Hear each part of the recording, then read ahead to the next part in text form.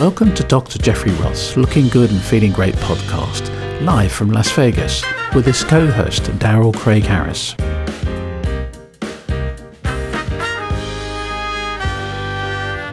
Welcome to a new episode of Looking Good, Feeling Great with Dr. Jeffrey Roth. How are you doing, Doc? I am absolutely fantastic. So I can't believe they're letting us keep doing this thing. I know. Yeah, we have several episodes and actually seasons now. We're over 200,000 downloads. It's very exciting. It's very exciting. And thank you for all of you who are actually listening in either on the treadmill or on the way to the office or wherever you will go ahead and get us. Thank you very much for downloading us and hopefully continue to try to at least entertain you, if nothing else, about plastic surgery and Las Vegas and all that kind of good stuff. Absolutely. And so many topics that we've covered. One topic we were just talking about was injectables. Sometimes the downside, because everybody focuses on the positive and there's lots of positive. But let's talk about that a little bit. Absolutely. So yeah, this is a question that was posed to us. And again, if you have questions in the listening audience, please ask them because we do want to tackle what you want to hear. And I'd rather you spend 20 minutes with me than 20 hours on the internet, right? So the question we have on the subject of injectables, and there's lots of good and upside, but what are the downsides of the injectables? And by injectables, we mean Botox and fillers and all that sort of thing. So having said that is one, it's important to be safe and to go to an injector that's safe. And the patient itself has to, him or herself, has to be safe, meaning we always go ahead and do a history and physical exam and really try to make sure that everybody's prepared for this. So, because you really have to go ahead, in my opinion, and treat this with respect. And it's a procedure, et cetera, And so try to get your ducks in a row so as to make the best possible outcome happen. So, okay, so injectables. So we're talking about Botox fillers. Now, with any procedure, you're always looking for the big three, right? So complications, which would be bleeding, infection, anesthesia complications, right? So bleeding is, in this particular case, would be bruising or that sort of thing. And that's why when you come in with me is we ask about your any recent things going on medically or surgically. But then we also ask about things like medicines, those folks that are on blood thinners. We also ask about aspirins, ibuprofens, which can also precipitate bruising and bleeding.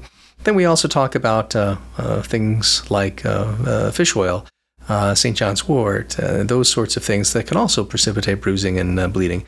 And when I was up in the Bay Area, UCSF, when I did my plastic surgery training, this was back around the year 2000, and people were really getting into the herbal stuff, et cetera, and we would take these folks to the operating room, and we would be doing our thing, and they would just be bleeding from, just kind of oozing, not from one particular spot like a little artery pumper, but just kind of this diffuse ooze. We're like, what the heck's going on here? So we get it all together, and it's fine, and the patient does fine. And then you wake them up, and you talk to them later, and they go, oh, well, yeah, I grow St. John's wort in my backyard, and I ate a bushel of it before I came in that day. Don't think about this. Right. And so, and then of course, 1/3 of, back then, 1/3 of San Francisco was Asian. And so many folks went to their traditional practitioners and thousands of years. And so you have to ask about that as well, because those folks, they may also give the patient something that may cause bruising or bleeding. So that's why I kind of take a history about that. So that's the bleeding part of it. Anesthesia, usually all of the stuff here at this office, the Botox fillers and such, we don't have general anesthesia for. But we also ask about local anesthesia because we like to go ahead and do dental blocks and that sort of thing. And then also it kind of gives me a good idea of the health of the patient. So for me, we ask a bit about anesthesia as far as that goes. And then infection, we always talk to the patient. We take a look at their skin, make sure there's nothing going on there as well. And so bleeding, anesthesia complication, infection are the three things that you look for. People ask, hey, can I get an infection from Botox or fillers? That happens, thankfully, very, very rarely in my 20 plus years 25 years of injecting, how that happened, of injecting stuff in the face. I've really only seen 2 patients that have gotten some redness. I don't know if you call it an infection or that kind of thing. And we put them on some oral antibiotics and they were fine. But thank God, nothing that we would have to admit them to the hospital for or debride or any of that sort of thing. So those are the big 3 things of any sort of procedure. surgical or even a sharp pointy needle going into you, that kind of thing. So that's the kind of the overview, but that's why you try to go ahead and obtain a history from the patient. Hey, what's going on with them medically? What are they taking? And then the physical exam as well. Again, the nice thing about board-certified plastic surgeon, and again, I'm biased, is one is we can fix stuff that goes wrong, usually, but even better, sometimes we can identify things before they go wrong and say, wait a minute, you're on Plavix, you're not getting surgery today or Botox or filler today. Right. And that's a big topic with plastic surgery, really in general, right? Sure. So yeah, so we're that's kind of we're kind of keyed up to kind of to hear all that. So on to Botox versus fillers. Now, Botox, again, very, very popular, been around for a long time, used to be for strabismus, which is a spasm of a eye muscle. And then they figured out a side product less wrinkles. And they're like, oh, wait a minute. Let's go ahead and do this for commercial use. So there's a Botox cosmetic, and there's also a Botox therapeutic. Botox therapeutic, more for headaches or for spasm of muscle groups, et cetera, et cetera. So, but what we're talking about today is the Botox cosmetic, which we do here. So there are, again, FDA approved areas where you go. And then there's things that are called off-label, where you can put the Botox in there to achieve what you want. And again, as long as you're a medical professional and basically there's papers behind you, et cetera, that's all kosher. You don't want to go ahead and sticking stuff in crazy places and without the anatomy knowledge, et cetera. So what can happen during a Botox injection? Well, a couple things. One, again, bleeding, infection, anesthesia complications. Okay, we talked about that. Two is specifically for the Botox part, you want to be cognizant of a couple things. The most common thing that I see with injectors is that people will get their Botox and they'll say, gosh, doc, I went to this place and I felt really heavy and my eyebrows kind of came down and it wasn't a good experience. So the move you make on the physical exam is basically I tell people to close their eyes and I say, go ahead and relax, pretend it's 10:30 at night, you just want to go home, right? And then I'll put my thumb right above their eyebrow. And you'll see that as people really relax, et cetera, their eyebrows will kind of droop a little bit. I put my thumb there on the forehead right above the eyebrow, and then I tell them to open their eyes. And typically they'll open their eyes, and the eyebrow will be lower than when it usually is, and their muscle may be fighting against my thumb a little bit. What's going on there is usually those folks tend to have a little bit of extra skin in the upper lid, and your forehead muscle, your frontalis muscle, is moving your eyebrow out of the way and the eyelid out of the way so you can see better. So if a very first go around, you completely wipe out somebody's frontalis muscle, that's where you're going to go ahead and get that droop from and that heaviness from, et cetera, et cetera. So we try not to have that happen. Oftentimes, somebody who's the first timer with me, I'll say, hey, let's go a little bit more conservative with the frontalis muscle, and then we can bring you back in a couple weeks, et cetera, to see if we need to go ahead and do anything about that. And that usually works out pretty well. So that's the kind of heaviness. Now, remember, it takes about 4 days for the Botox to work. And I'm just saying Botox, but basically any of the neuromodulators, right? So there'll be Botox, Dysport, Xeomin, all three of them, and they're all good drugs, and they all do a good job. So okay, but Botox is kind of like Kleenex, and basically it's become the household name for it. Okay, so that's the Botox in the forehead. It usually takes about 4 days to work, and so people run home and go, hey, it's not working. So it usually takes about 4 days to work. The first timers tend to say, yeah, I feel a little heavy. I may even have a little bit of a headache. And that's very normal for folks to have a little bit of, because now your body, your muscles are trying to fight against something that is not moving anymore. So it's a little weird. So usually about 2 weeks is what you have as far as that goes, as far as the Botox goes. The other thing about Botox is the no-fly zone. I call it the no-fly zone. And it's in the mid-pupillary line. So you have your pupil, right? The dark part of your eye. And then if you go straight up above the orbital rim, above the eyebrow, and you go a centimeter on one side and a centimeter on the other side, that area there, I call the no-fly zone. Why? Because you don't want to put any Botox there, because there's a muscle called the levator palpebrae, which is kind of like a hook, and it actually hooks onto the upper lid of your eye, and that's where the crease is, and that's basically that muscle fires and opens your eyelid, right? So if you get Botox in the levator palpebrae, oftentimes the lid itself will come down, and that's no bueno. Nobody likes rocking that look. Yeah. So and there's drops you can take to help it, and eventually it goes away. The nice thing about Botox is it doesn't last forever, and the bad thing is it doesn't last forever. So that's kind of how that goes. So that's the no-fly zone. You typically don't want that in the face, and that's why you really can't raise the eyebrow in the midline up, because that anatomical space. Now, you can go lateral on the eyebrows, way lateral, still get a little bit of the orbicularis oculi, which is the muscle that's around the orbital rim, the eye, and you can get a little lifty out of that. We call that the little lifty thing. I got to come up with a better. Is that the technical term? I gotta come up with a better name for that. I like it. Yeah, so stick with it. The little lifty thing, people love it. So anyway, and so sometimes that can be beneficial, but that's also the reason why you can't really do a ton of lifting per se of the brow with Botox per se, as far as that goes. All right, so those are the kind of the Botox ones, and of course there's always having Botox fade where you don't want it. For example, it may drift a little bit, and again, you don't want to put it. It usually stays put right where it is, but you want to have a little bit of a margin so you don't get the levator palpebrae, et cetera, et cetera. So that's kind of the Botox stuff.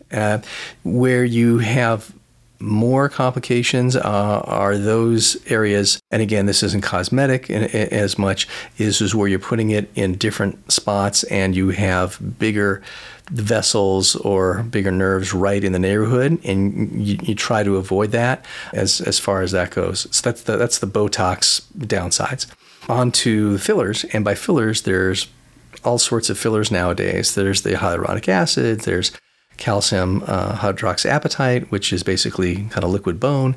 There's the Sculptra. There's all sorts of stuff out there nowadays, and some of them have a better safety profile than others. But it's also, the wizard, not just the wand, in my opinion. Try to do a history, try to do a good physical exam, kind of see and listen to the patient. And sometimes it's okay to say no. It says, look, I can't pull that off.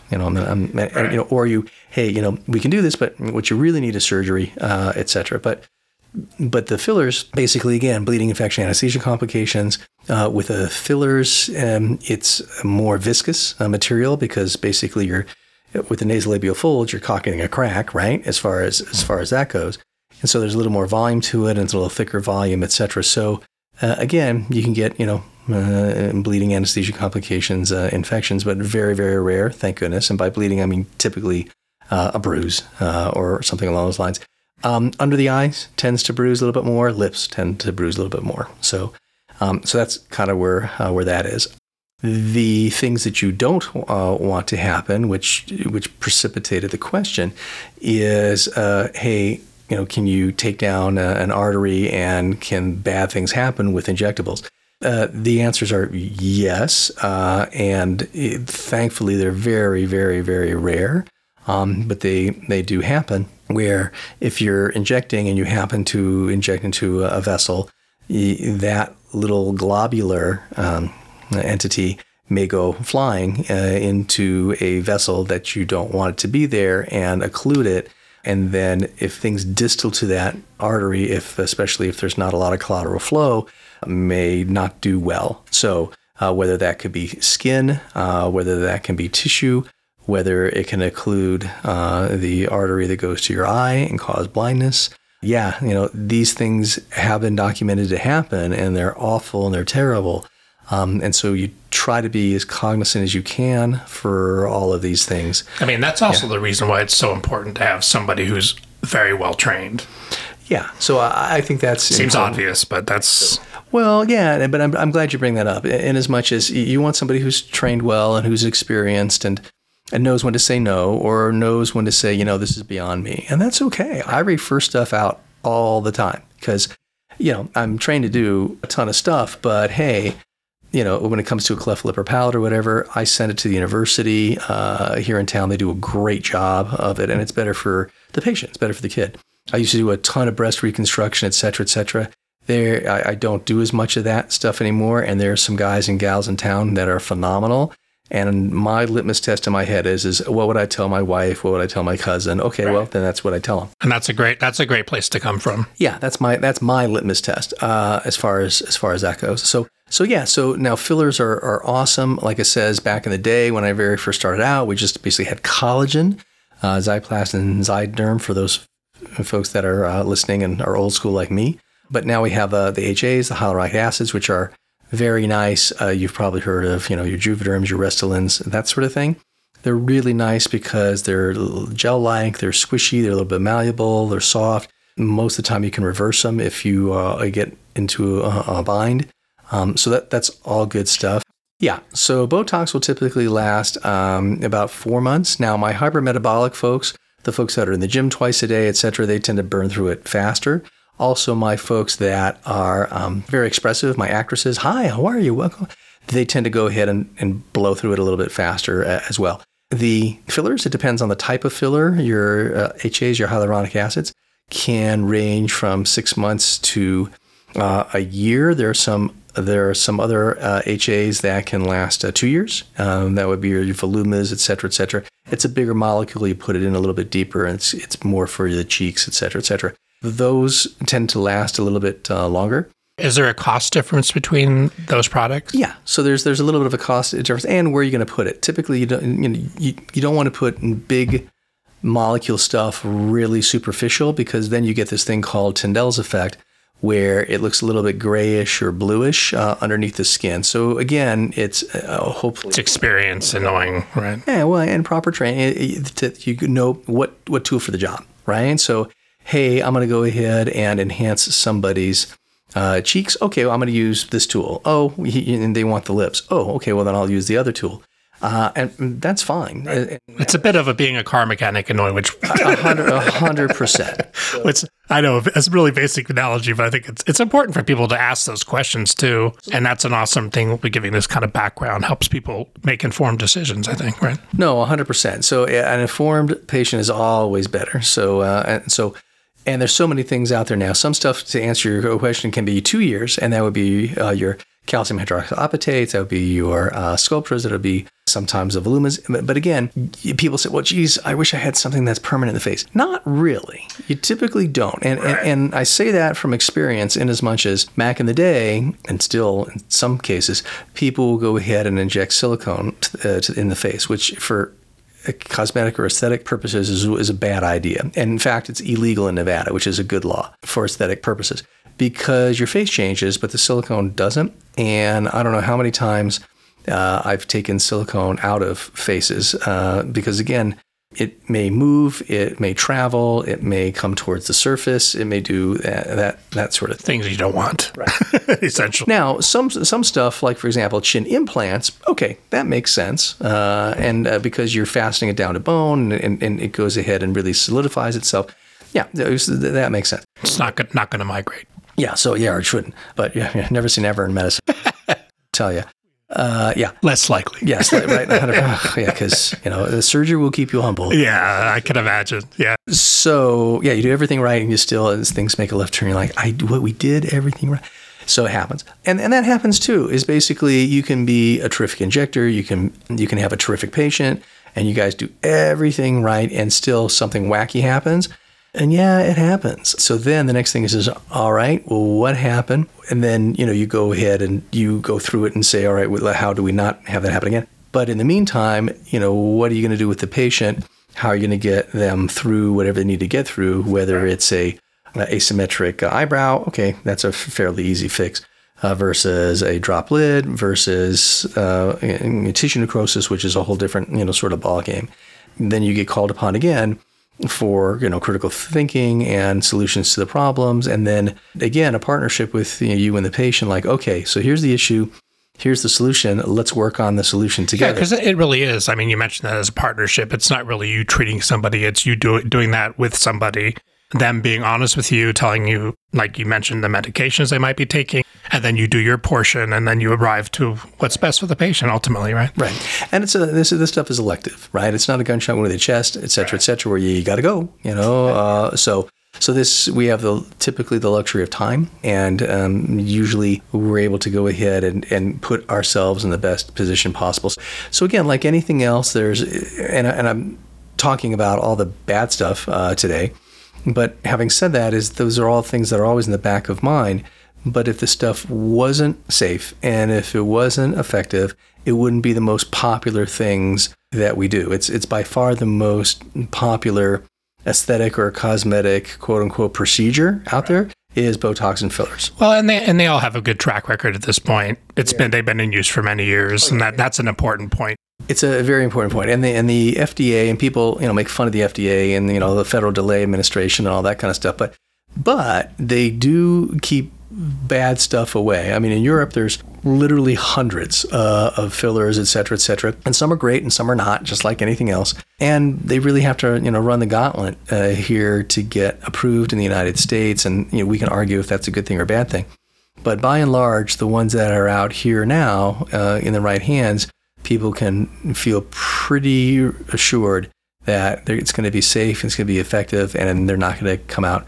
Odds are they're not going to come out goofy or harmed or that sort of thing. Yeah, it's ultimately what's best for the patient. And is there a typical age that you're seeing? Is there like a demographic that's most common for those? That's a great question. I mean, I would kind of assume something, but maybe I shouldn't. Yeah, so Botox, it's funny because the line keeps getting erased and redrawn. In as much as Botox used to be for 50-year-olds and some 40-year-olds, and then the 30-year-olds started showing up. And TikTok and Facebook. Then, exactly right. Then your TikToks and Instagrams and stuff like that. Zoom meetings. Yeah. Zoom meetings, 100%. Yeah. Which we've even talked about. Oh, yeah. No, 100%. So people that you're staring at yourself for 8 hours a day. Right. Gosh.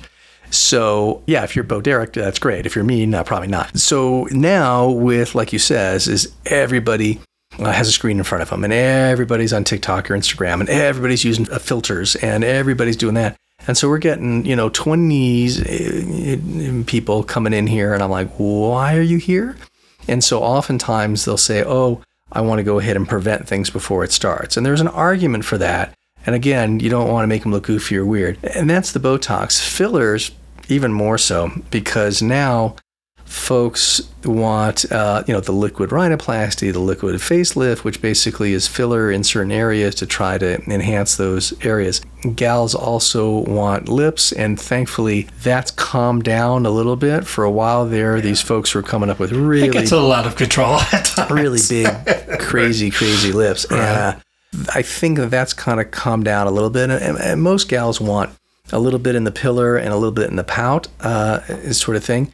Especially when they're younger. The older folks tend to like that too, but are there mostly to get some filler in, to get a little bit of volume in there, to take down some of the vertical lines and wrinkles. So, but at least now we have something that we could use to actually combat that. For years and years we didn't, but now we do, which is a good thing. But like anything else, you don't want to overuse it or overdo it. And then again, there's, I like to think some art to it as well. And again, some folks... Yeah, you're a bit of a sculptor. Right. So some folks basically, see a picture and go, oh, yeah, that's what I want. Standing in front of you like, no, you're really a beautiful gal. You really don't need this. Or we're going to do just a little bit, but not... Getting to that topic, what's your guidelines for you personally? And also, is there an age guideline? Well, yeah, I mean, basically you want to be over 18 for this kind of stuff, right? So, the nice thing about being a plastic surgeon is you operate on, they used to say the skin and its contents, right? Which is a joke, but is actually real. In as much as we operate on babies with cleft lips and palates and with craniosynostosis and all that stuff. Not myself, but like real plastic surgeons do that. And we operate on people old folks in nursing homes, with decubitus ulcers or cancer reconstructions or hand or burns or whatever the case may be. So to answer your question is they'll come in and we talk about what is now, quote unquote normal. What's the bell-shaped curve, right? So even for breast dogs or something along those lines, this is okay, doc. Well, I want to go from an A to a C. Okay. You want to put yourself in proportion with your hips and shoulders. Okay, great. And then some girls come in and go, hey, doc, here's the picture. And they come in with, Wendy Whoppers or whatever the case may be. And so for me, I'm like, okay, this is not quote unquote within normal limits. So we're making a aesthetic choice now. So if you like the aesthetic and you want to do the aesthetic choice, then we have to recognize that. And then there's going to be an upside and a downside. And I tell folks all the time, again, breast talk is a pretty clear thing, is some girl that's had 8 kids and their breasts are inframammary fold, which is where your breast meets your chest wall, is naturally really low. And then that happens on some folks. And I'm never going to be able to achieve, even with all my Frank Lloyd Wright architecture, right, and internal bras and the breast where you can put a drink on top of it. Right. So again, it really sort of depends on. And you don't really want that. Right. So obviously. So they may think that, but maybe, like you said, when you're really explaining the options, then maybe it enlightens them a little bit. So here we try our best to educate as best we can and really think and talk to the patient of like, okay, what's the motivation? What are we really doing here? Okay, this is why. Okay, great. And then try to fit what they want to reality, or at least what I can come up with, reality-wise. And so we have people bringing pictures, and especially the young ones, they always have, pictures because they're on their phones all the time, et cetera, et cetera. But then we have, again, that discussion of, okay, this person that you have in your phone that you want to be like, she doesn't look like that because of all the filters and all of the photoshopping and all the da-da-da-da-da. I said, I can guarantee you if we show up at her house when she's getting ready for work, she doesn't look like and that person that they're idolizing may have had actually several plastic surgery. Oh, sure. I mean, these days it's not uncommon, and we can. Right. The one gift of social media is you can see the timeline. Where they started, where they ended up, which is not a bad thing, but that's photographic evidence. So, so thankfully that wasn't around when I was like in high school and college. Exactly. So I was a good kid, Dad. It's all right, really. Promise. That basically is that. So to answer your question is yes, we are seeing folks come in sooner and sooner, and I think it just depends on the maturity level of the patient as well. And hey, I've had folks that are, grown adults and they want crazy stuff. Or I'm like, look, I'm not your guy. And that's okay as far as that goes. Right. So, and I think, also too, part of, with Botox and those kind of things is something you could actually start with is really taking really good care of your skin to alleviate a lot of issues, right? Sure. Well, again, be a healthy person. I mean, okay, once in a while, have a piece of carrot cake. Really, it's okay, right? I mean, so, please. But having said that, is folks like, oh, I'm never going to smile again. I'm not ever going to drink out of a straw again. Live your life, okay? But there are some things that obviously will hurt you. And smoking, number one, and a lot of sun exposure, lots of sunburns, et cetera, et cetera. Suntan booths. The UV light, just terrible. Yeah. So those are the two that really go ahead and mess up your skin. And we really see that, to your point, on the skin and the UV rays and stuff. And my office is in Las Vegas, Nevada. And, back in the 80s, it was all about, Hawaiian Tropic, and the girls with baby oil, and the nurses were the worst because they would put the iodine in the baby oil and just cook themselves. So now everybody's running around, getting little basal cell carcinomas and worse taken off of them. And I used to make fun of the guy under the umbrella, but now I am the guy underneath the umbrella. These kids, we made fun of the Hispanic women and the Asian women that walked around with the umbrellas, and they're absolutely right. So they were way ahead of it. They age better than anybody. They got it right. So like I have a little daughter, and her swimsuit looks like a burqa, right? It looks like it's from the neck to the sleeves to the ankles, and my wife's like, really? And I'm like, she'll thank me when she's 30. So, and we see that in the operating room, especially folks that live at the beach or everything else like that, and they've been in swimsuits and stuff, and they come in for surgeries, and you can just tell the difference between the area that never got exposed because it was always under a swimsuit to the area that was always exposed. And really the skin in of itself is really like night and day. So again, the main things we all know what to do is, a lot of water, stay out of the sun, please don't smoke. And then the rest of it is, skincare, which is awesome. And we have some terrific stuff here in the office. And we actually even have your own sun protection line. So basically, it took me 17 years to finally get it, I think, right. It's a really good sunscreen, and we called it really good sunscreen. And it's a zinc and titanium base, which means it's more like a shield than a sponge. And so it reflects the UV rays off. And even people that have had laser resurfacing can go and put it on. I put it on my little girl. And so I think it's terrific stuff. And I think everybody should use, if not mine, then something very similar to that. Because again, I think if we can create a little UV light, 20 minutes a day, you go outside, you walk around, stuff like it's good, for the pineal gland and vitamin D and all that good stuff. But the repeated effects of it really can take its toll. Yeah, it just really ages your face. You can avoid a lot of those injectables. At least with Botox, it can help if you really just take care of your skin as a beginning point, and then it's available. Like anything else. Yeah. And then, of course, you throw in genetics and dumb luck. And, exactly. And then... And that's what you can't fight genetics, that's for sure. So, but all things considered, you do the best you can. You try to, you have to be aware of the downfall of things and then try to avoid them best you can. And if you can't avoid them or they just happen, then yes, you go ahead and address them and try to get the best outcome. Yeah, and there's a lot of great options. And like you said, with a really long track record, which is amazing.